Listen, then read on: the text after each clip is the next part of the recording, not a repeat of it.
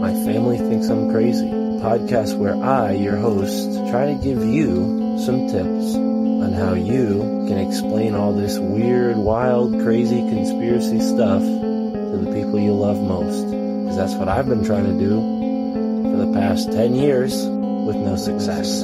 I've been telling everybody that our government is shady, but every time I do, my family thinks I'm crazy. The hollow earth, UFOs, aliens invading, fluoride in the water, they swear skies daily. When I talk about these things, they think I'm crazy. There's no escaping any more the evil that we're facing. Illuminati mind control, they're sacrificing babies. The end of days, but anyways, my family thinks I'm crazy. What, they don't want to listen to you? No, they don't want to listen. They don't want to hear it. They're just like, oh, here we go, Mark. Off again with your... Mark being Mark again. Yeah. So, that's the thing about podcasts is when you're on the air, and it's like therapy, If I can't talk to my family about this stuff, I'll talk to you, Matt, and all our listeners. You'll just tell your whole podcast. Yeah. So who are we talking about today, Matt? They think that I'm crazy. They really think that I'm crazy. They really think that I'm crazy. My family thinks that I'm crazy. What is up, my fine friends, family, folks, and lovers of the other world, interdimension, multidimensional, all things esoteric and strange? It's your boy, Mark Palmer, from the My Family Thinks I'm Crazy podcast, presenting to you a swapcast that I did with the Deep Share podcast. That's my man Andy Rouse, a little further north from where I'm at. I gotta apologize if you got this episode early. I downloaded it from Andy's feed, and I'm almost certain that this is not his fault. It's the podcast host he uses. But there were 4 dynamic ads inserted on the original audio file that I uploaded. So if you listened to that by accident, probably didn't if you're listening to this, but just know that the My Family Thinks I'm Crazy podcast has made the decision not to take advertisers of any kind ever. So this is a value for value podcast. Show some love on Patreon and you'll never get an ad when you listen to this show. And to make up for the fact that there was an ad on the show for a couple of you listeners, I'm going to include a Patreon-only episode in the RSS feed this week. Just for you guys, a gift. Happy Labor Day. All right? Enjoy some exclusive content thrown out for free. And also enjoy this Deep Share podcast with my man Andy Rouse. It was a lot of fun. Oh, he just texted me. Look at that. All right, folks. Enjoy. Hey there, listener. Welcome to the Deep Share podcast. I'm your host, Andy Rouse, and for the last couple of decades, I've slowly been opening my eyes to a very different world than the one I grew up hearing about. And the more conversations I have with interesting people, the more mystifying this world becomes. So without further ado, let's get deep. We've got science to celebrate! Demons list now! Off your butt, baby! Come on! There is rebellion in the wind. It will be crushed. Everything I've said is true, it's real. Dinosaur fossils? I'd like to put those here to test our faith. A damn lie, I saw them with my own eye! Did IQ just drop sharply while I was away? We did illusions, man! None of it is true! I'm not insane! This is mass madness, you maniac! In God's name, you people are the real thing! We are the illusion! All right, so welcome back to the Deep Share. I'm here with Mark Steves, the man, the myth, the legend, the man behind Alt Media United, and My Family Thinks I'm Crazy. How's it going, Mark? Nice to see you. Thank you very much for having me, bro. It's a pleasure to be here. Hell yeah, man. We've been looking forward to talking for a while. Life gets in the way, though, Yeah, no, I've been on the synchro mystic exploration of the ever expanding now, as we've been calling it, so yeah, trying to live moment by moment has made, scheduling things a little weird, but that's part of learning about the 13 moon cycle and really getting into tune with like the harmony. So that's kind of where my focus has been lately, is as much as life does get in the way, amidst all that, it's been fun. So this 13 moon thing, go into that a little bit. Tell us a little bit about what's different about how life is now when you're trying to do it like that. Well, it started for me with this book called Time and the Technosphere, and kind of like we were talking about before we hit record here, I love going to bookstores, used bookstores, and I happen to be in Indianapolis where they have a chain of bookstores called like Books A Million or something like that. Half Price Books is what it's called. There we go. And I found this book, used, Time and the Technosphere by Jose Arguelles, and I started reading it on the Patreon because I thought it was interesting. And also my buddy Alex Stein and Alex Stein from the Conspiracy Castle, we're like, this is the 20th anniversary of 9/11 coming up, actually in a week or two from now. So we wanted to plan interviews for this 9/11 kind of marathon, maybe even a book potentially that Alex is going to put together. Wow. So this is all happening, and I'm like, all right, I want to participate in this. I want to have Alex interview me on the topic and possibly, add a piece of the mystery of 9/11 from like the more metaphysical side. Because what you might not know from the title Time in the Technosphere is Jose Arguelles is basing a lot of his theories in this book around 9/11 being a time when our universe, or the biosphere, the mental sphere, however you want to label it, there was an energy buildup that eventually led to this moment that was 9/11. And his theory is that the energy that was built up to that point through the industrialization of our society, this stress, this disconnection from the Earth's natural harmony, this is where, the source of that tension, and it just kept building and building and building and culminated to that point in September 11th, 2001. And he has a lot of theories on why it was that date, and the numbers are very complicated, so we won't go too far into that because I myself don't have all that remembered. But the larger point that was gathered was that we as human beings right now at this point in time, and he wrote the book I think in 2003, so it's almost 15 or almost 20 years really from when he wrote it.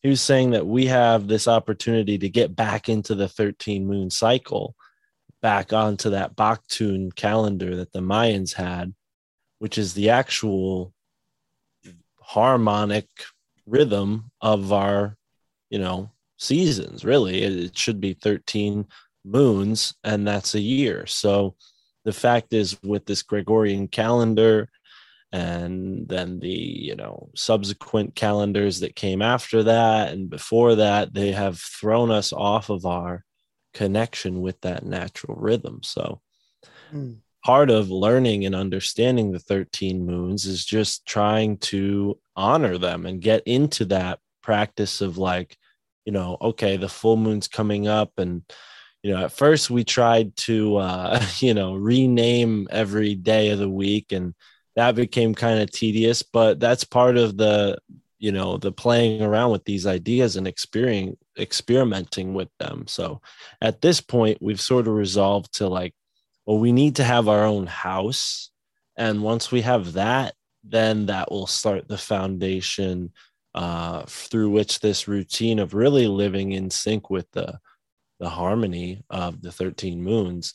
You have to be able to really have domain over your sacred space, and where you live is sacred space, but it's hard to do that when you got, other people's energies and all that. So my lady and I were able to work together on this stuff, and she might jump in at some point here. But, the larger point is it really, all it takes is a choice, to go into this 13 moon cycle, having awareness of it and saying, okay, well, the full moon is here, the new moon is here, and I'm going to try to organize my days based on what the energy of that moon, full or new, where it is, whatever constellation is behind it, that has some information as to what's really going on in the spheres, or the flat plane, as I just had the David Weiss discussion, but whichever way you talk, or see the world, it's all affected, in a microcosm, macrocosm way. So by just observing these heavenly bodies, or, lunar body, or what, if it's a hologram, or, it doesn't matter if it's made out of cheese or whatever, it has a place in the rhythm of our environment. And I think getting back into tune with that is the goal of understanding the 13 moon cycle. Now, whether you choose to go and name, the months differently, that's something that he advocates for, and really create like a personal connection with your perspective of time. Because if you're calling everything by October or January or whatever it is, that's going to take you out of this birthright that we all have, which is participating in the natural rhythm. Beautifully said, man. Yeah. It's, as always, like I like to say on the podcast, it's the mimicry laid out upon what's natural and true and transformative and helpful to us. There's always that mimicry that's laid out. And this seems to be in the form of messing with our dates. And I actually heard from a guest, Ari told me that there's parts of the world that still operate under those 13 moon cycles, and they're not talked to, parts of the Middle East and Iran still operate under that. And of course that's suppressed. And, we're talking about one of the most suppressed areas of the world right there, somewhere where we would never take seriously, even if we may be found out on a mass scale that, oh, they're following this cycle, then we'd probably just dismiss it on a mass general scale. But maybe that's changing for the better over time now, this recognition of the ancient ways. I mean, that's kind of what I've seen over like a decade now. It seems like from Graham Hancock to Randall Carlson, all over the board, we have these, the shit's getting older. Everything keeps getting older and older and older. And it's all going back to these natural traditions and more, following nature and almost copying nature and honoring it in that way. Do you think that Tartaria kind of throws a wrench in all the progress we've kind of seen from that very ancient world, or do you think it can coexist kind of well together? I wanted your perspective on that, because I know you've kind of dabbled in the same areas, Yeah, definitely. I mean, it's certainly fascinating. At first, the first time I ever heard anything about Tartaria, it was Max Egan on the Higher Side Chats, and I think even he mentioned something about it when he was on Tinfoil, but they focused more on like the fact that he was in Australia. And I wasn't working for Sam at this point in time. I was just delivering bread and delivering packages and doing my thing at the farmer's market. And a friend of mine who I, was training to take over for some of the days of the bakery route, he's like, yeah, what do you do while you're, driving? Because it's like 4 a.m. I'm training him how to do this job. So I'm like, dude, I just listen to podcasts while I'm working. So, I don't know if you're interested in this, but honestly, like, this is how I get through my day. So, and he's like, oh, actually, I love podcasts. I'm like, really? Oh, okay, cool. This is what I listen to. And he's like, I'm like, telling him about Tinfoil Hat. And he's like, well, have you ever heard of Tartaria? And I'm like, yeah, actually, I just heard about it like 2 weeks ago, and he starts getting in on Tartaria and telling me all this stuff about Tartaria, and we become friends and hung out several times since, and now he lives pretty far away, so we don't hang out much anymore, but it was a sort of synchronistic moment, and he actually is like an artist and makes murals that look like Tartarian buildings, and he happened to be a guest on my show that I did with Andreas, so all this information is really new to me. And the reason I go about and say that is because Jose Arguelles in his book, Time in the Technosphere, talks about how synchronicity and the art of time, or the law of art in time, is this sort of idea that these patterns that are emerging are never random. There's nothing random. And we're living in a time right now where consciousness is accelerated. And I think people are like, what do you mean accelerated? Well, your ability to engage with your surroundings is all dependent on vibration, right? You have your 5 senses that tap into a certain vibration, but you have higher senses than those 5 senses that can tap into even higher vibrations. And after that 9/11 event, and maybe even the 2012 event, which was supposedly the end of the world, right? But really that word apocalypse that they use just means great change or revelation, something to that degree. And it's like, yeah, pretty obvious to me that there's a synchronization going on. And if that means taking a different look at history, it would make a lot of sense, because the people who write the history books are the victors, and the victors are in control of this top-down pyramid scheme, right? So what do they rely on? They rely on guns, oil, drugs, sex, right? Controlling the sexes, controlling the family, manipulating that. Square one, boom, drugs, putting drugs right in your veins as soon as you're born, recommending all these shots, and then putting, aspirin and all these other benign drugs in your body. And then even in the ingredients with food and everything, right? Drugs, right? Oil. I mean, pretty obvious what that affects your home, your car. Yeah. Everything in between that needs to run a motor. And then guns. I mean, Second Amendment of this country, but also the reason why we're in every other country is with a gun in our hand. So it's very clear that that is the second tier of control. To me, I would say that top tier is this knowledgeable elite, and oil, energy, right? It has to be monopolized. That's the only way that they can exist. So, of course, they don't want us to understand how Tesla built what he built.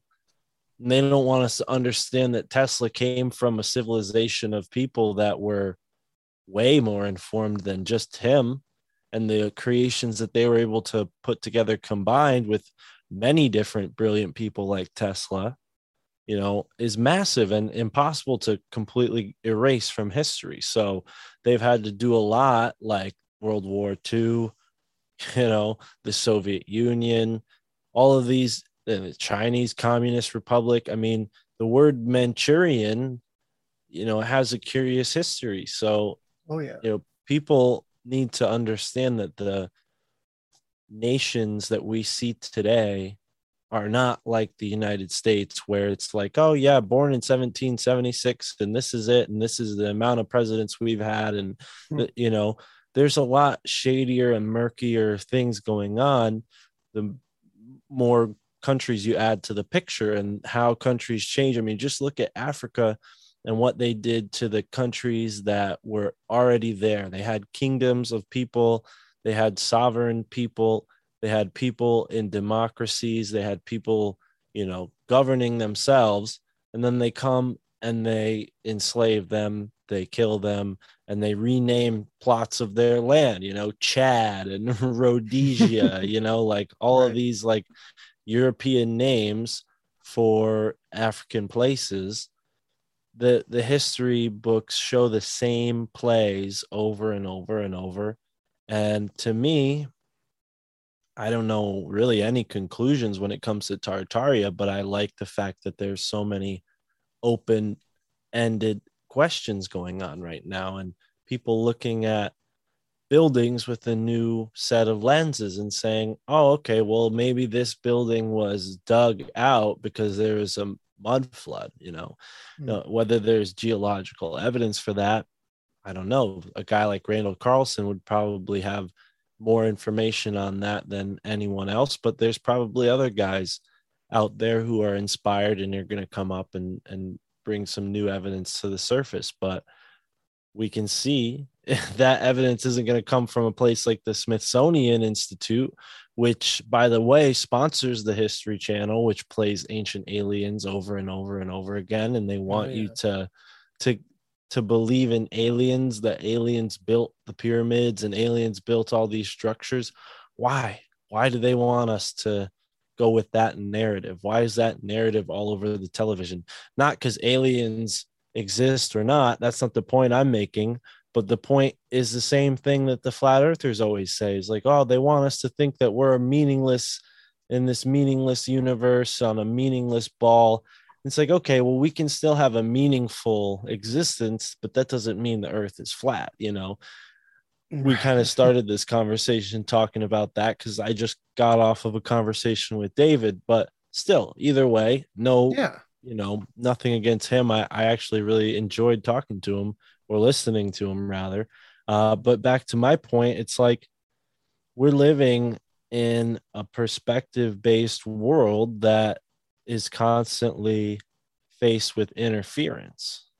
And, absolutely, you know, when you can drop that history that you were given in school and really look at something for what it is and say, okay, well, if this stone is this big, you know, how did they build it? You know, well, David Weiss, he was just telling me that according to, you know, him, this is an electric universe. And if that's the case, if you can give something a positive charge, it will supposedly weigh less, right? So there is science in that realm. And if we're living in this Tartarian universe where certain structures have the ability to channel electricity from the atmosphere and use that to power buildings, I mean, now we're talking a whole new paradigm where humans could have built the pyramids. Humans could have used a whole set of skills and technology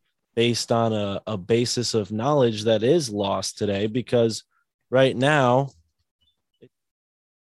it's pretty much, you know, believe us or you're screwed, you know, believe us or face the gallows, believe us or get burned at the stake, believe us or be shunned, believe us or have a bad social credit score. And the scientists are the ones saying, believe all science. I mean, that's on people's lawn signs in some, you know, counties. Ludicrous. It's so anti-science. Yeah. And I think the most scientific signs are in the conservative areas where it's saying unmask our kids, because all the science shows that wearing a mask on your face is incredibly unhealthy. It raises the temperature of your mouth, which causes the bacteria that are supposed to be there to die, you know, making your immune system weaker because the microbiome in your body has less tools to use to fight off negative bacteria that might make its way in there, in this natural give and take and ebb and flow, as everything else is in life. You know, you look around you at nature and things are constantly fighting and eating each other, but that doesn't mean that like fighting and killing is the way it is either. You know, it's just a part of life. It's just one dimension of life. And so is sickness. But that, you know, doesn't mean just because lions kill zebra that you're going to walk in the woods and see a lion. Same thing goes with this whole COVID thing. It's like we need our immune systems stronger and stronger, you know, and part of that strength comes from having mental fortitude. And that's exactly what they're trying to take from us by constantly pushing this fear, you know, fear on us. And fear is powerful. I mean, yesterday I was walking in a state park in Connecticut, and, you know, sometimes I think I'm not afraid of snakes, but I'm also like worried that I might step on one, you know, just because it make sense. You know, if you're going off trail, chances are you might step on a snake potentially. Who knows, right? So that's my thought. And it might be silly because my girlfriend, she's like, you know, got shorts on, like bare legs, you know, frolicking through the woods, and I got long pants on. So I was probably even more protected than her. But I'm She's worried using about that. She's using that law of assumptions. I'm not gonna get bit. I'm Yeah. one with these creatures. I'm good. Well, but I'll tell you what, I was using that same thing as we Yeah. all are. And less than 5 minutes into like going off the trail and just kind of following whatever path we followed, we come onto another trail, and sitting right on the trail is a massive water moccasin, like full too. Like he had just eaten like a rat and a frog and like whatever else. So he was just chilling, didn't seem like he was in the mood to mess with us, but we had to walk by him like within a foot of him just to cross the trail. So it was a moment that we shared that was a little exciting and definitely, one of those awesome. like animal omens that you can actually manifest. But I think I manifested it just through worrying. And maybe that was a lesson for me in that moment is, worry less, because look at the snake. He's full. He's happy. He's no threat to you, but you did manifest it. Yeah. It's almost like, if you're nice to the universe, even when you do worry and you let those invading thoughts kind of get you, you can manifest stuff, but it's almost like the universe being like, hey, listen, we're buddies. All right. I'm not gonna attack you, but I'm here. So watch those thoughts. All right. Because it really does happen that way. I mean, my wife and I kind of point that out to each other quite often too. Like, hey, weren't you thinking about that all day yesterday? And look at what just happened. It always and that's happens. like the point. And I'm sure you notice it with your wife, is like when you do have, the opportunity to share this with a partner, it makes it all that much better, because you compound, not only do you compound like the mental energy, the spiritual energy, but you have a witness, someone who understands and can be like, wow, okay, I see the meaning there too. And that's what this is all about. We talked about I mentioned the scene, the synchro-mystic exploration of the ever expanding now, but that all came from Tara and I going on a journey up the Connecticut River and listening to Michael Sandler talk. And he mentioned signs, symbols, and synchronicities. And then he said something about story and how we're all living the story of our life. And I'm like, well, yeah, that's like the three little S's and the larger S, like signs, symbols, and synchronicities are the little S's that make up our story. But then, our stories make up this larger S that is the collective story.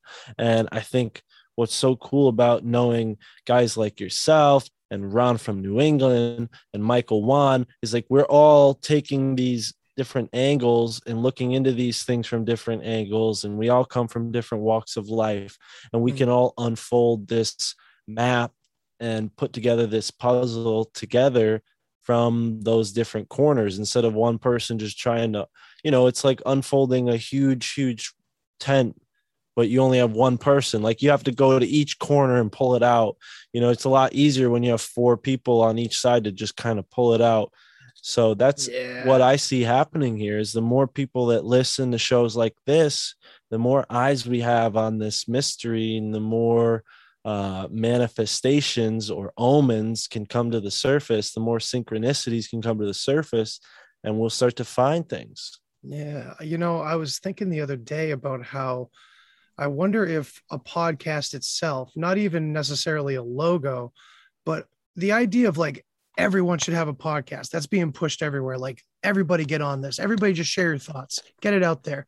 I wonder if these podcasts are in a way a kind of intention, like a sigil of some kind in their own right. You know what I mean? I mean, I put this up here intentionally. I wanted this logo right here. Because I don't necessarily dabble with a lot of that stuff, but I'm fascinated by it. I've been fascinated by it ever since I learned about Grant Morrison and the Invisibles. And, that's basically the comic series, the graphic novel series that inspired the Matrix, And so it's cool to have like this idea that we are co-writing this collective story. I mean, the whole time you were giving that description, I was like seeing sacred geometry symbols like in my head, and fractal almost, because that's kind of what you're talking about. We have our own little world, our own little universes. It's as above, so below. And are you into like the idea of like holographic universe as well by any chance, like David Talbot's work? Because Yeah. I'm thinking like it all kind of fits together, it seems. I feel like there's multiple new approaches to like physics or the universe, like electric universe theory and the holographic theory. They work well together, you know, they don't necessarily contradict one another. So it seems like we are kind of getting closer and closer to getting that tent set up. You know what I mean? The tent is almost there. Then we got to set up the air mattress. And then there's just there's so many layers to this, you know? And as you said, unfolding, right? It's like that Eastern idea of the lotus flower. Let me ask you if you feel this way. As I research all these different lines of thinking, it never seems to end. There's always another corner to turn. You know what I mean? There's never necessarily, we never get the thing, you know, we're always chasing it around the next corner, it seems. Yeah. I mean, maybe I'm too new into this or middle of the way to notice that yet. But I think it's important to define your goals, you know, and whether True. that means, you know, knowing as much as you can about alchemy or metaphysics or the occult. And I think when it comes to the occult type stuff, you know, you find that a lot of this information comes from people like Crowley, who were just experimenting with this stuff themselves. You know, they'd find an old book, they find these old practices, you know, in these clubs where this information is circulated, you know, secret societies and whatnot.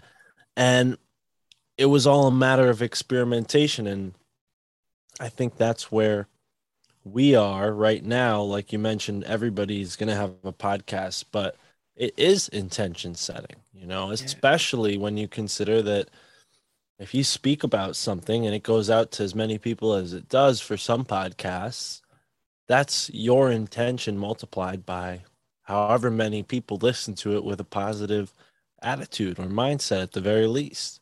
Yeah. Somebody who listens with a negative mindset, I don't know. I mean, maybe, but I haven't done like a double blind study.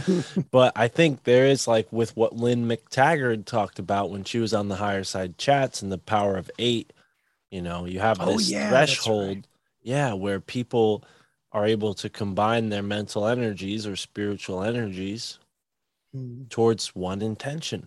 So that's why, like on my show, I've been telling people a little bit about where my girlfriend are at right now with this bus, because I'm like, you know, people at least will hear that we're looking for a bus and put some intention into that, positive intention, and maybe even be so kind to throw us some money, because that's not cheap. But we did find a bus after talking about it.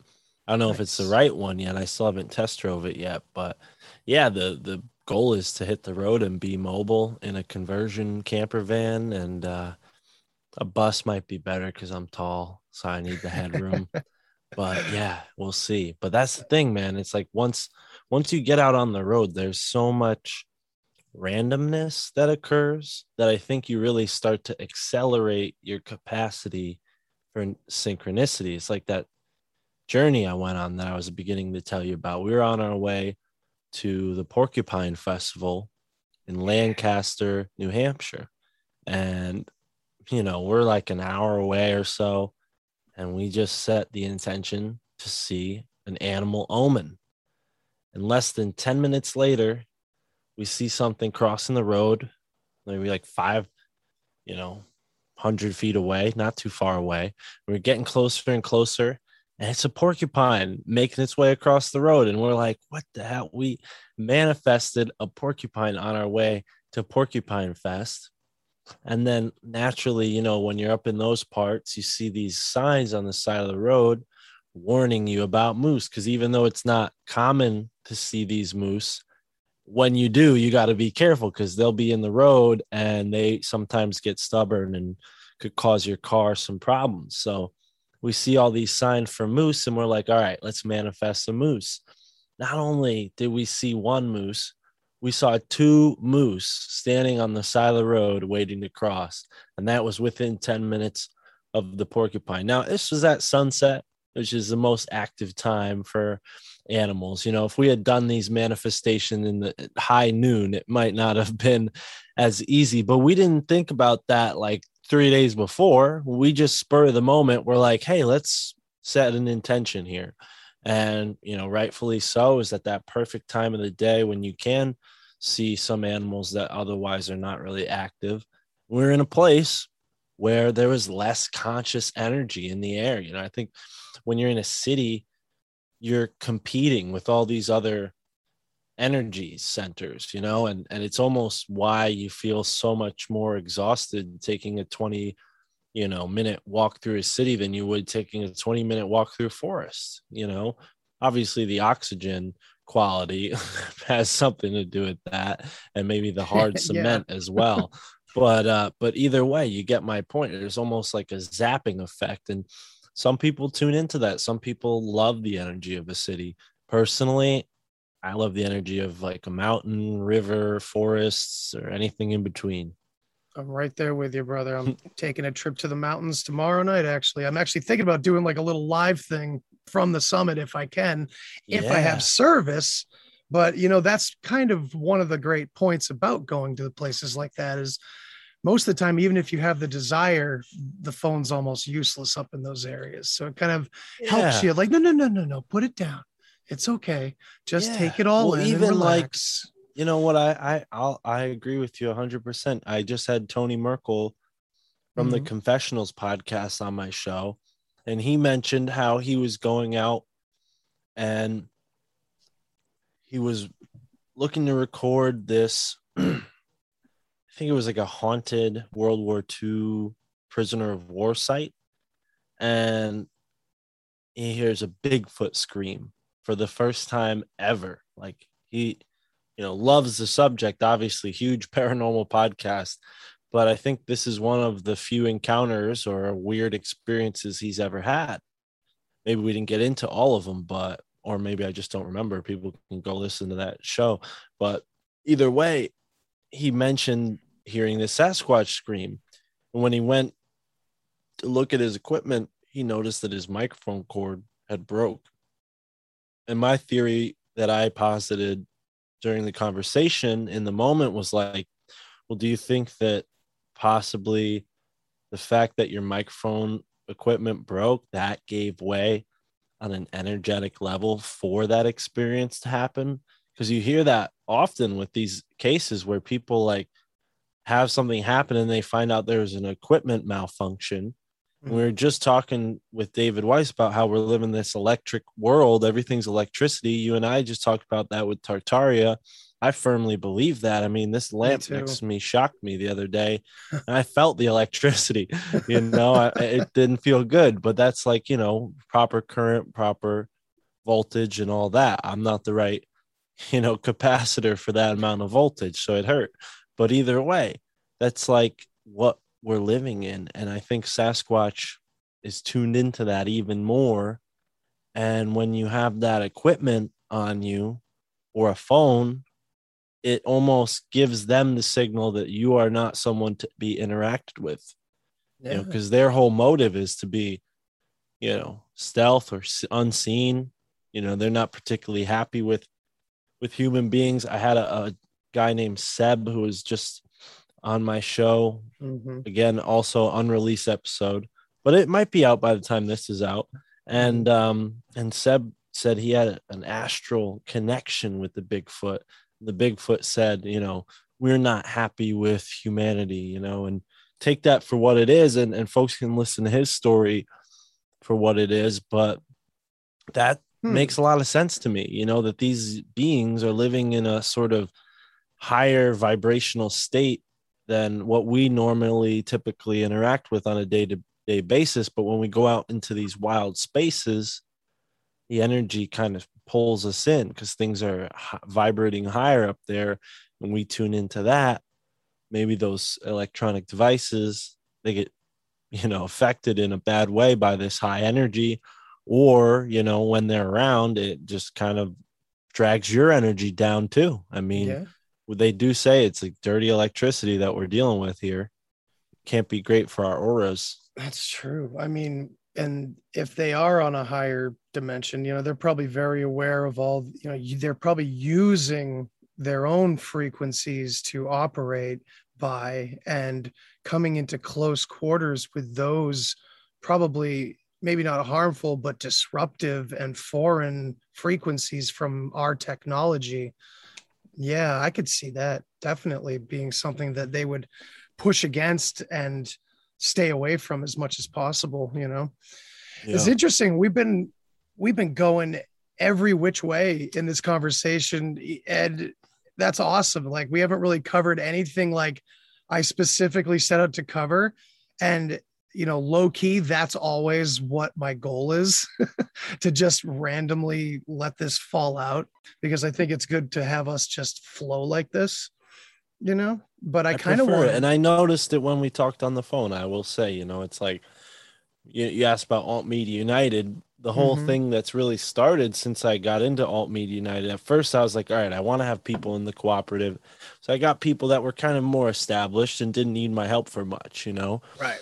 But they appreciated, and they appreciated the, another spot where their website, another website that had their podcast on it, at the very little. So supportive, and yeah, there's a lot of cool people that joined in at the early stages, but then as time goes on, I start meeting guys that are just getting off the ground, like myself, and yeah, I mean, some conversations are very businessy. Some conversations are more like ours, where we just kind of talk back and forth. And maybe that's the New England thing, though, bro. I mean, come on now. You're a New Hampshire guy. I'm a Connecticut guy. I'm a Massachusetts dude. I'm a Massachusetts guy. I'm a little even closer to you. Oh, okay. Yeah, I'm right in the middle. But I am hoping to maybe become a New Hampshire guy. Having Etienne. Ron confused me. Oh,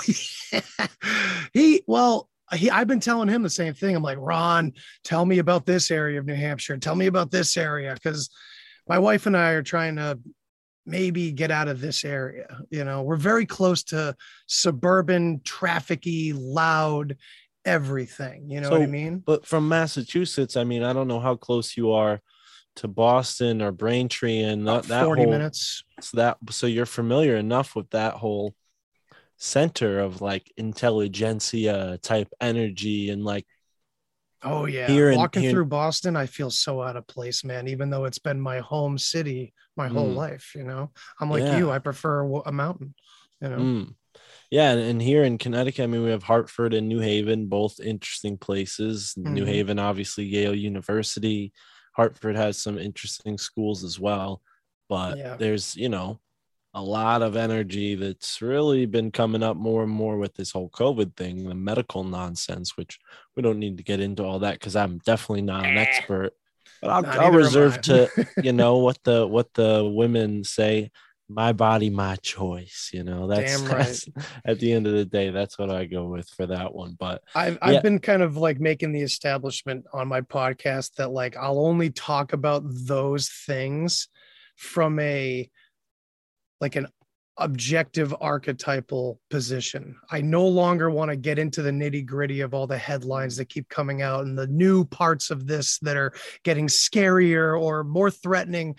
I can deal with that off the air because I don't want to give that out to my audience. I don't want to give that out to my guest. And you mentioned that, and that's exactly what I just heard from someone who signed up for the Patreon today. They said, awesome. I love the positive vibe of your show. And I'm like, well, we don't talk about the news. We have guests on and we ask them how they got into this stuff. And then the ball rolls from there, And I think that's like that's a good format. I think there's other formats, but yeah, that's like another thing I do with Alt Media Unite is like figure out how the art of podcasting and how, someone starting can be successful, or how someone who's already been doing it for a while can be more successful.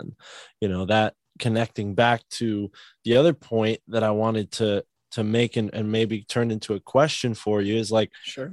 Being in Connecticut, I've noticed like the Connecticut River obviously is a big part of the state, but there's so many things that were invented in Connecticut, from the first helicopter flight to the first submarine, the first newspaper, the first portable typewriter, the first cotton gin, the first lollipop, like just all over the map. Like the hamburgers, we apparently have the best pizza, so like looking into your own local area, you can find a lot of these little facts that, add up to something.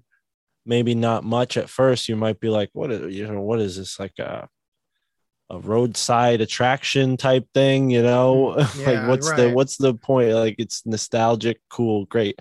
But what I'm starting to realize, thanks to my friend Michael Wan, is like, once you learn it about the mystery that there is behind the history of the place you were born, so many things start to get pieced together. Like, we were just in Old Saybrook, Connecticut yesterday, and I noticed there's an old map, and it said that the West Indies warehouse was in Old Saybrook. Now, you raised your eyebrows because you're like, West Indies? That sounds like Dutch East Indies. Sure does. And there was a Dutch West Indies company that was very similar to the Dutch East Indies company, and those companies were very much involved with the founding of Yale University. Skull and Bones is a part of Yale University. George W. Bush, his father, and his grandfather were all three members of Skull and Bones.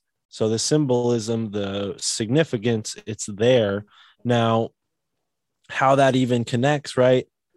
There's a college in Yale called Saybrook College. And back in the day, before Yale University was created in New Haven, it was started in Branford, which is in between New Haven and Old Saybrook. And a lot of these names of places were not the same as they were, today. Like, people don't realize that sometimes a county becomes a town, or a town becomes a county, or a town gets renamed, or a borough becomes the whole town, So there's all these little things that happen in history that add up to a larger story. One piece of information, which, oh my God, if a listener could help me out with this would be amazing. But I thought there was an episode of the Higherside Chats, which I lost track of. It talked about a Connecticut governor who was once an alchemist. And I'm like, wow. So there was a Connecticut governor who at some point in the 1800s was practicing alchemy, or maybe even further back. But, these are the little pieces of information that we can all like understand. And then that can create an experience like what happened to me yesterday. So we talked about the snake, right? Well, we saw that snake as we were adventuring around a place called Machomudis State Park. Now, Machomudis State Park is historically a word, Machomudis, an Indian word, Native American word, that means place of the angry god, or angry noise, something to do with loud, angry noise. There's this whole history of this place, Moodus, Connecticut, that inspired the Dunwich Horror by H.P. Lovecraft. For anybody who likes that guy, I don't know much about him. I have read that and many others by him. Right. Yeah. So that's, one person. But then there was a guy named Dr. Steele who was allegedly called by King George to come investigate the area and figure out why these noises were happening. But even further back from that, the Indians, the Native Americans, they say that there's a man that lives under, their god, this god, not their god as in one god, but a god who lives under these rocks in a cave on a sapphire throne. And he was very unhappy that the European god arrived on his lands. And that's why the noises started, right? So ever since then, there's been earthquakes and noises in this area. And people are like, must come up from underground or must be an earthquake. It's very fascinating. And after we see the snake, we're just like walking around. We're kind of going down further, looking at the different rocks and admiring the different rocks. And my girlfriend, Tara, she goes, "Do you hear that?" And I listen, and all of a sudden I hear boom, boom, boom, like a big, like thunder. But there's no clouds in the sky, no storms. It's been nice weather since that tropical storm Fred blew through here. But yeah, man, we heard the Moodus noises, and it was just, the right place, the right time. and knowing that wild. history that put us in that spot and having that experience, you know.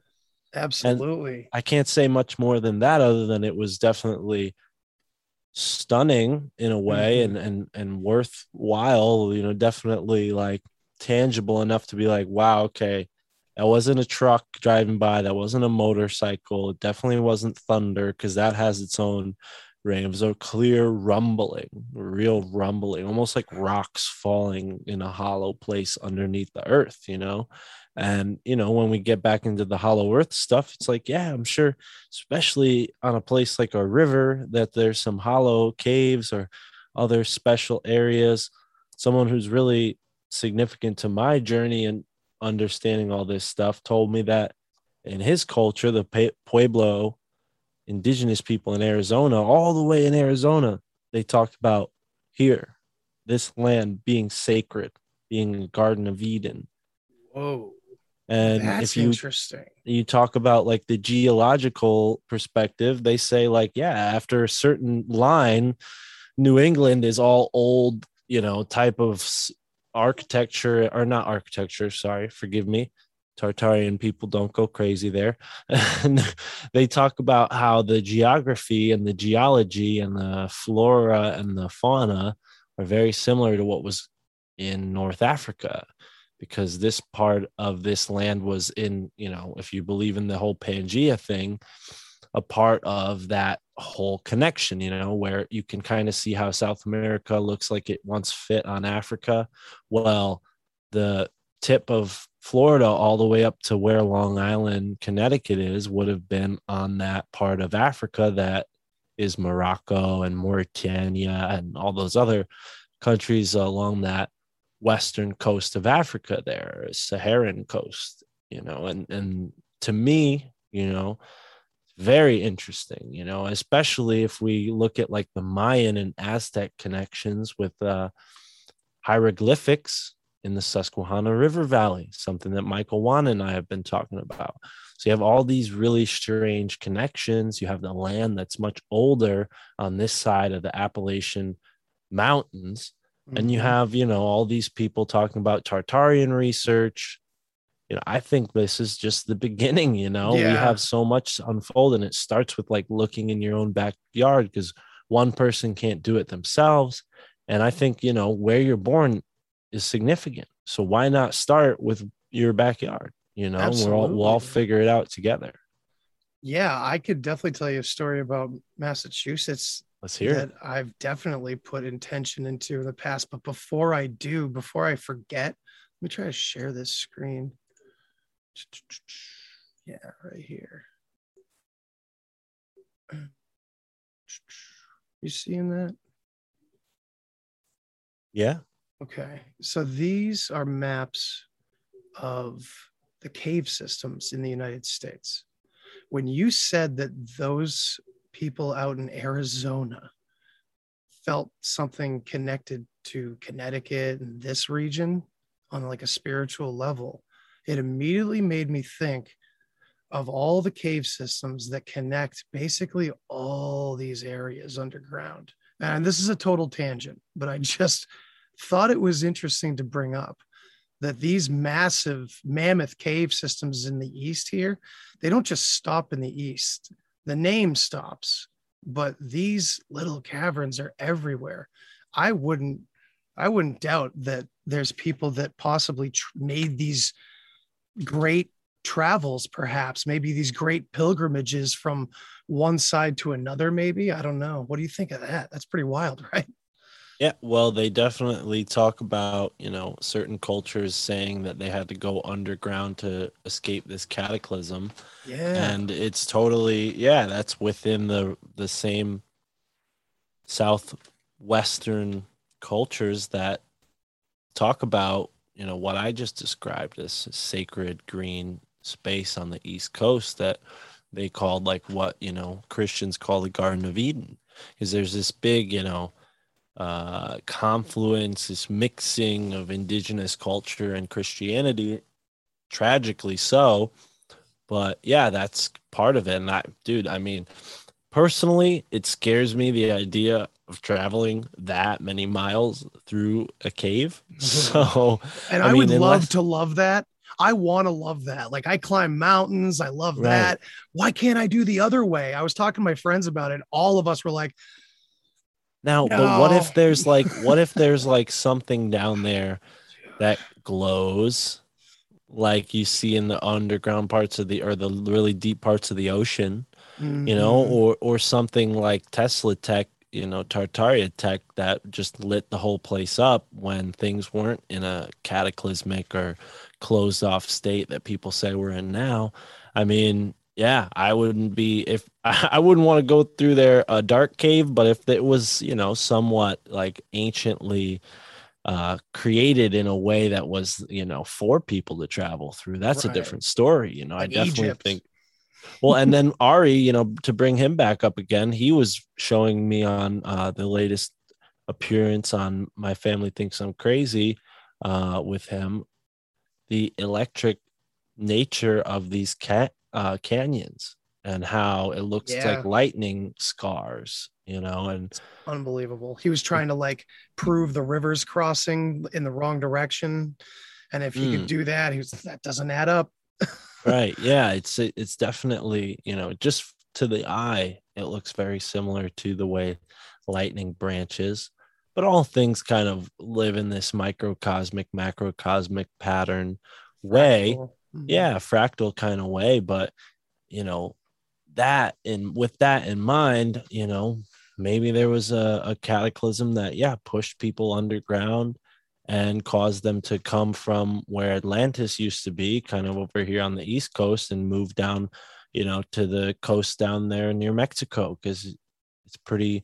San Diego seems to be pretty great, according to what I hear. I don't know if it's like green or whatnot, but it can't be like Palm Springs, you know. There's all these like places in the Southwest that you can find, you know, like little oases. So I don't know. I mean, it's definitely, that's part of the mystery, just too far from me. I mean, Carlos Castaneda's books were a big inspiration for me. So I've always liked the, you know, imagery of the desert, hence my logo, you know, with the pyramids on the back here. But yeah, that's like, yeah, that's awesome, man. It's something mystical when you go through and figure out the energy behind the place. And like I was saying, you know, where you're born is so important to who you are. So why not start there? Yeah, that's right. So I'll tell you this little story. We have a place in central Massachusetts that is pretty infamous called Spider Gates. And it's in the northern part of Worcester, but it's like the only solid section of Worcester that's all woods, very, very deep old woods. And it leads into Leicester and all these other areas of Massachusetts. And I believe a child or a very young teenager hanged himself back in the 80s. And so it probably left an energetic scar there, if anything, you know. But back then, when I was a teenager and Spider Gates was the creepy place to go, you know, and the cops will get you. So, you know, you had to organize like a SWAT team. You're getting dropped off here and you're going to get picked up here. And none of us had cell phones. So the thing is, when we went there and we would sneak in there and stuff, I only went there a couple of times as a younger person, but we literally, I mean, looking back, completely created basically a psychosis amongst ourselves and terrorized each other completely on accident because we just brought that energy in. The first time we went in there, it was the place that all the older kids had talked about, you know? And so we were like, oh my God, we're really doing it, man. That kind of feeling when you're younger and you're actually doing something completely crazy and you're like, wow, the adrenaline's pumping. You're an idiot. You're young. So we just completely freaked out. We ended up running out of there after my friend got wind of us being terrified, and he always likes to play almost like the trickster god in every situation. So he ended up kind of disappearing for a few minutes and suddenly showing up next to us all hooded up, and literally just gave us that one last jolt to send us over the edge, and we all just ran screaming out of the Worcester woods. And it's just funny to think back on it like that, because now I understand what was happening, because in the time we were all completely terrified. We didn't know if we were going to run into Satanists or, the rumors were insane about that place. So we just were jacked up on the myth, the mythologos, whatever you want to say about the place that we were in. I can see that now, and it's pretty wild. But, looking back at that place in general now with a more broad perspective and going back there, it's an absolutely beautiful little haven in the middle of nowhere. And the sounds of a big city that surround that area have no impact whatsoever on that thick woods. And you're looking at stones with writing on them from the 1600s from your area. It was really pretty amazing to think of it that way instead after all those years. Yeah, and I think that intention definitely plays a big part, like we were saying before with the Sasquatch kind of stuff. Like when you go out into these places, your consciousness is the only thing there sometimes, as far as human consciousness goes. So you get, I think, more feedback from